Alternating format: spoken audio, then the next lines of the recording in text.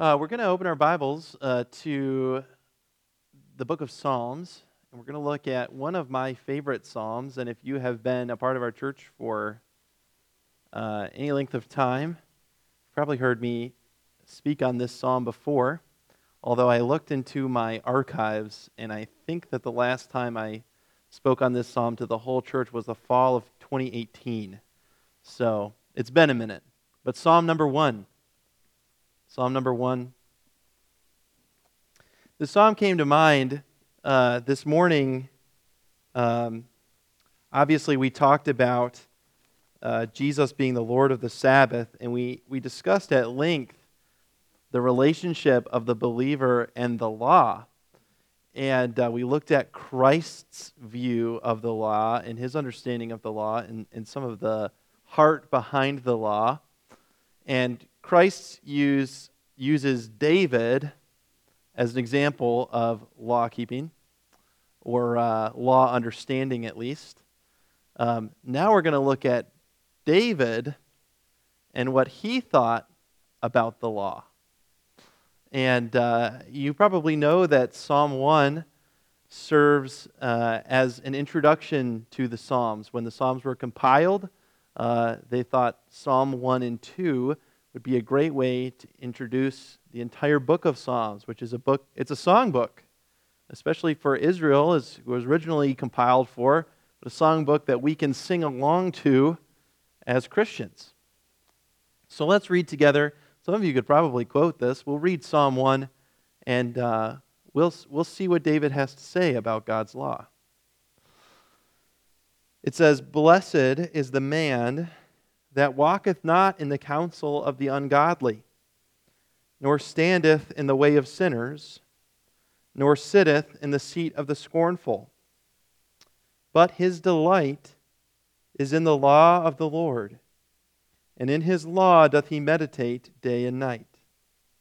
And he shall be like a tree planted by the rivers of water, that bringeth forth his fruit in his season.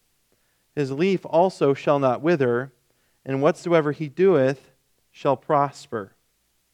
The ungodly are not so, but are like the chaff which the wind driveth away. Therefore the ungodly shall not stand in the judgment, nor sinners in the congregation of the righteous. For the Lord knoweth the way of the righteous, but the way of the ungodly shall perish." Let's pray. Father, thank you so much for your word. Thank you for this reminder from the Psalms that we'll look at briefly about the value of your word, and specifically as David writes about the value of your law. Would you help us to think deeply? Would you help us to apply these truths richly to our lives by the power of your Holy Spirit? Would we have a high regard for your word and for your law? And would we glean from it who you are, what you expect of us, and how we can live lives that bring glory to you? I pray in Jesus' name. Amen.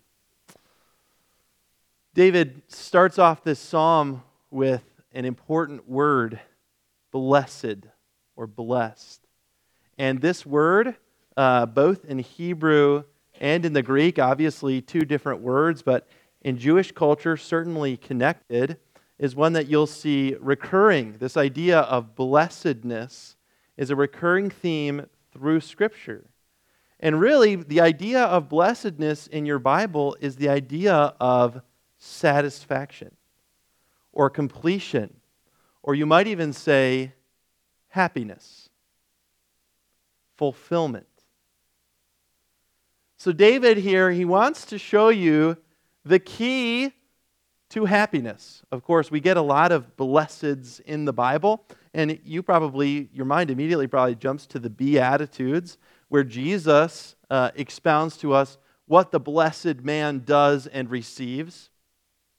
But here, David is going to tell us how to be happy, how to be satisfied, how to find fulfillment. And really, ultimately, everybody in the world is just trying to be happy. Everybody. And you could think about, a billionaire, real estate mogul turned president of the United States. He is trying to be happy. And a person who goes to the farthest, darkest reaches of the world, taking the gospel in their hands to people who've never heard, really, they're just trying to be happy. And everybody in between, and everybody out there is just pursuing satisfaction, fulfillment, happiness. The question is, how do we find it? Who is the blessed man? Scripture offers many answers, but I think what David's going to offer us is a foundational answer to that question. What does it take to be blessed? What does it take to be happy? What does it take to be satisfied and fulfilled? And David will state it first negatively and then positively. So look back at verse 1. He says, "Blessed, happy, fulfilled, satisfied, is the man that walketh not in the counsel of the ungodly, nor standeth in the way of sinners, nor sitteth in the seat of the scornful." David, through this psalm, is encouraging us to think about where we get our counsel from. Whose voice are we listening to? Whose voice informs the way we think and the way that we speak and what we do? Because those who are unblessed listen to the ungodly. They listen to sinners. They listen to the scorners, the naysayers, the unbelievers. There are so many voices that are speaking to you, and possibly now in an age of information, more voices than have ever been speaking to you. They're on the radio, they're on your social media, they're on the news. You fill in the blank. They're speaking to you through the movies and television and music that's being put out all the time, and there are many voices offering you counsel. David says that if you want to be blessed, the first step is to say no to the counsel of the ungodly. And David describes a progression. Notice the posture of the person who is heeding this counsel. First, look back at verse 1, he's walking in their way. Next, he's standing in that way. And finally, he's sitting in the seat. The person who listens to the counsel of the ungodly will gradually be shifted from casual encounters walking in the way to taking their position. We've talked for the last few weeks about the nature of allowing ungodly friends to influence our lives and hearts and attitudes, and the fact that you will always end up being with the people who are your friends. You will end up being like them. You will be changed into their image. And Scripture says that again and again and again. If you place yourself under the counsel of the ungodly, guess what will happen? Well, you'll be just like them. You'll be just like them. Coming out of a Christian high school, it was kind of interesting to watch, and I've mentioned this before, and this has been a lesson for me, and one that I've tried to share with people. It's interesting to watch all of us coming out of a Christian high school. We've all had the same instruction. We all have the same doctrinal foundation, and you kind of watch as people pick one of two roads. They pick the way of the ungodly, or they choose to follow after God. And you could watch how it started with the counsel they listened to, and that turned into the way they went, and ultimately the seat that they sat in. David says, blessedness comes first by saying no to the counsel of the ungodly. Well, what is the alternative? Because everybody, in some sense, is ungodly. How many righteous are there? None. No, not one. There's nobody righteous. So whose counsel can I listen to? Who can lead me to the blessedness of a life that pleases God? Look at verse 2. But instead, his delight is in the law of the Lord, and in his law doth he meditate day and night. Again, David is speaking specifically of the law because to David, the law was the Scriptures. probably most of what was existent at this time that David is writing of Scriptures would have been the law. Of course, we are blessed to have the whole counsel of the Word of God, and those of you who have spent time being informed and changed and shaped by the counsel of the Word of God, you would probably know that the truths of these verses apply to the entire counsel of God's Word. You would know that from experience.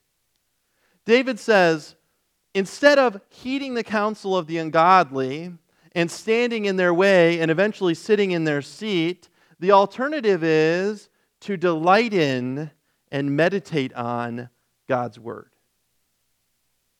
Those are the two choices. If it's not from God's Word, you're listening to the ungodly. If it doesn't align with God's Word, it is against God. God's Word is the measure of truth. Everything that is true must come into alignment with what God has revealed. So let's talk about these two words, delight and meditate. What delights you?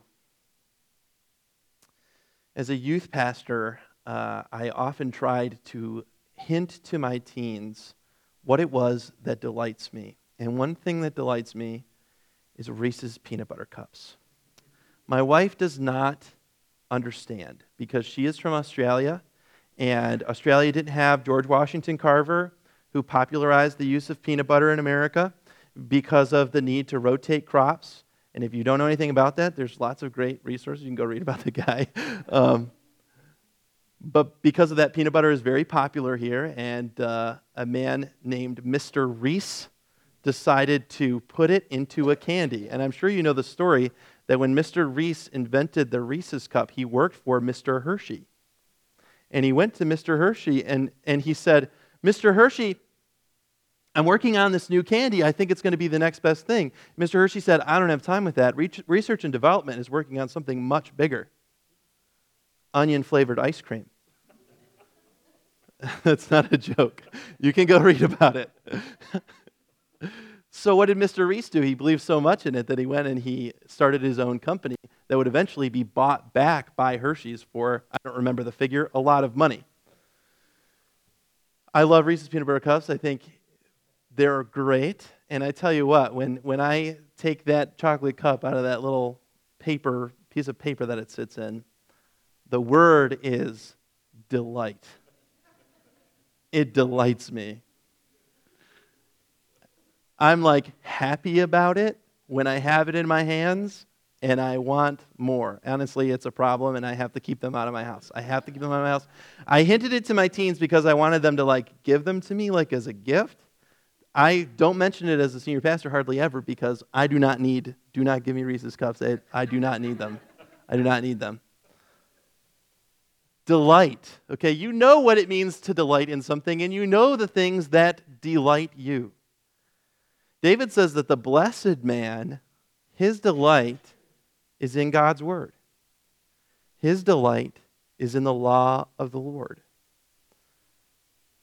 Sometimes it feels difficult to find that delight.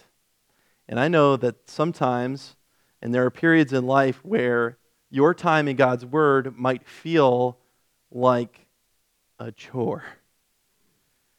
And I'm not trying to be disrespectful, I'm just trying to be honest. I think we all kind of know what that feels like when spending time in God's Word feels like a job we have to do.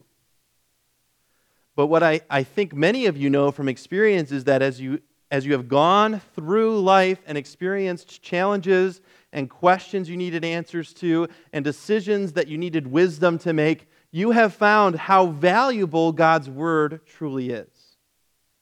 And it is those times of trouble and indecision that drive us back to delight in God's Word. When we recognize the value that it has.